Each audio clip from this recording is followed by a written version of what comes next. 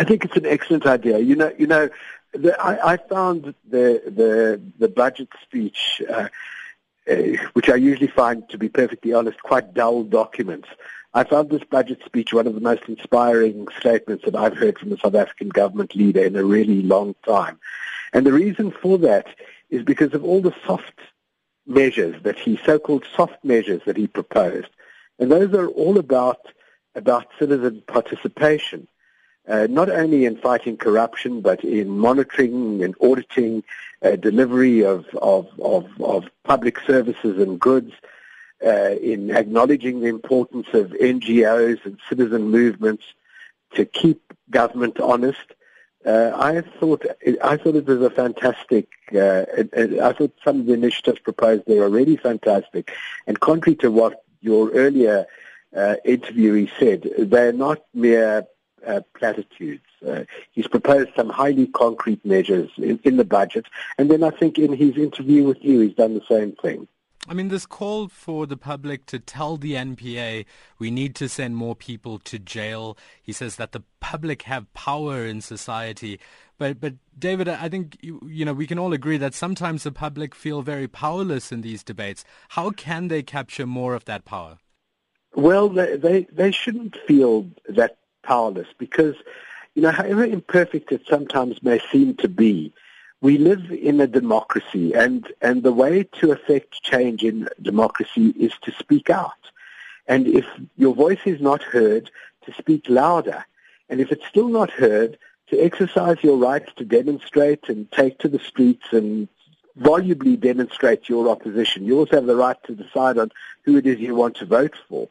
And those are the kind of rights and the kind of voice that we have to exercise. And, in our little way, we try and provide, not only encourage people to exercise it, but we provide platforms on which their voice can be amplified and hopefully heard. But I agree with him absolutely. The citizens bear a primary responsibility for dealing with corruption and for dealing with deficient service delivery. And I think we've really got to start exercising that. And I think that we are, to be perfectly honest. I think that we really are. So ultimately, if the public has a complaint, they'd like to blow the whistle on corruption, either in a public or private entity, where should they go? To you directly, or should they come to us? They can go to you, sure. I mean, I would think they'd probably be better off coming to us, but I think it's a good idea to go to the public broadcaster. And if you broadcast some of the reports that you were receiving, or put them up on your website or whatever, it's all to the good. I mean, look, we've received thousands of reports in our time, and they come in at the rate of 100 a week. Sometimes when we're receiving a lot of publicity, they spike and reach, the 200, 300 number of reports a week.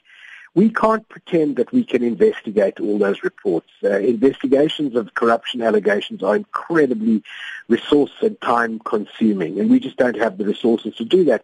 And frankly, nor does the public protector even have the resources to investigate everything that the office receives, or the police have the resources to investigate everything. There are numerous public hotlines where people complain that they never get any response to what it is that they say.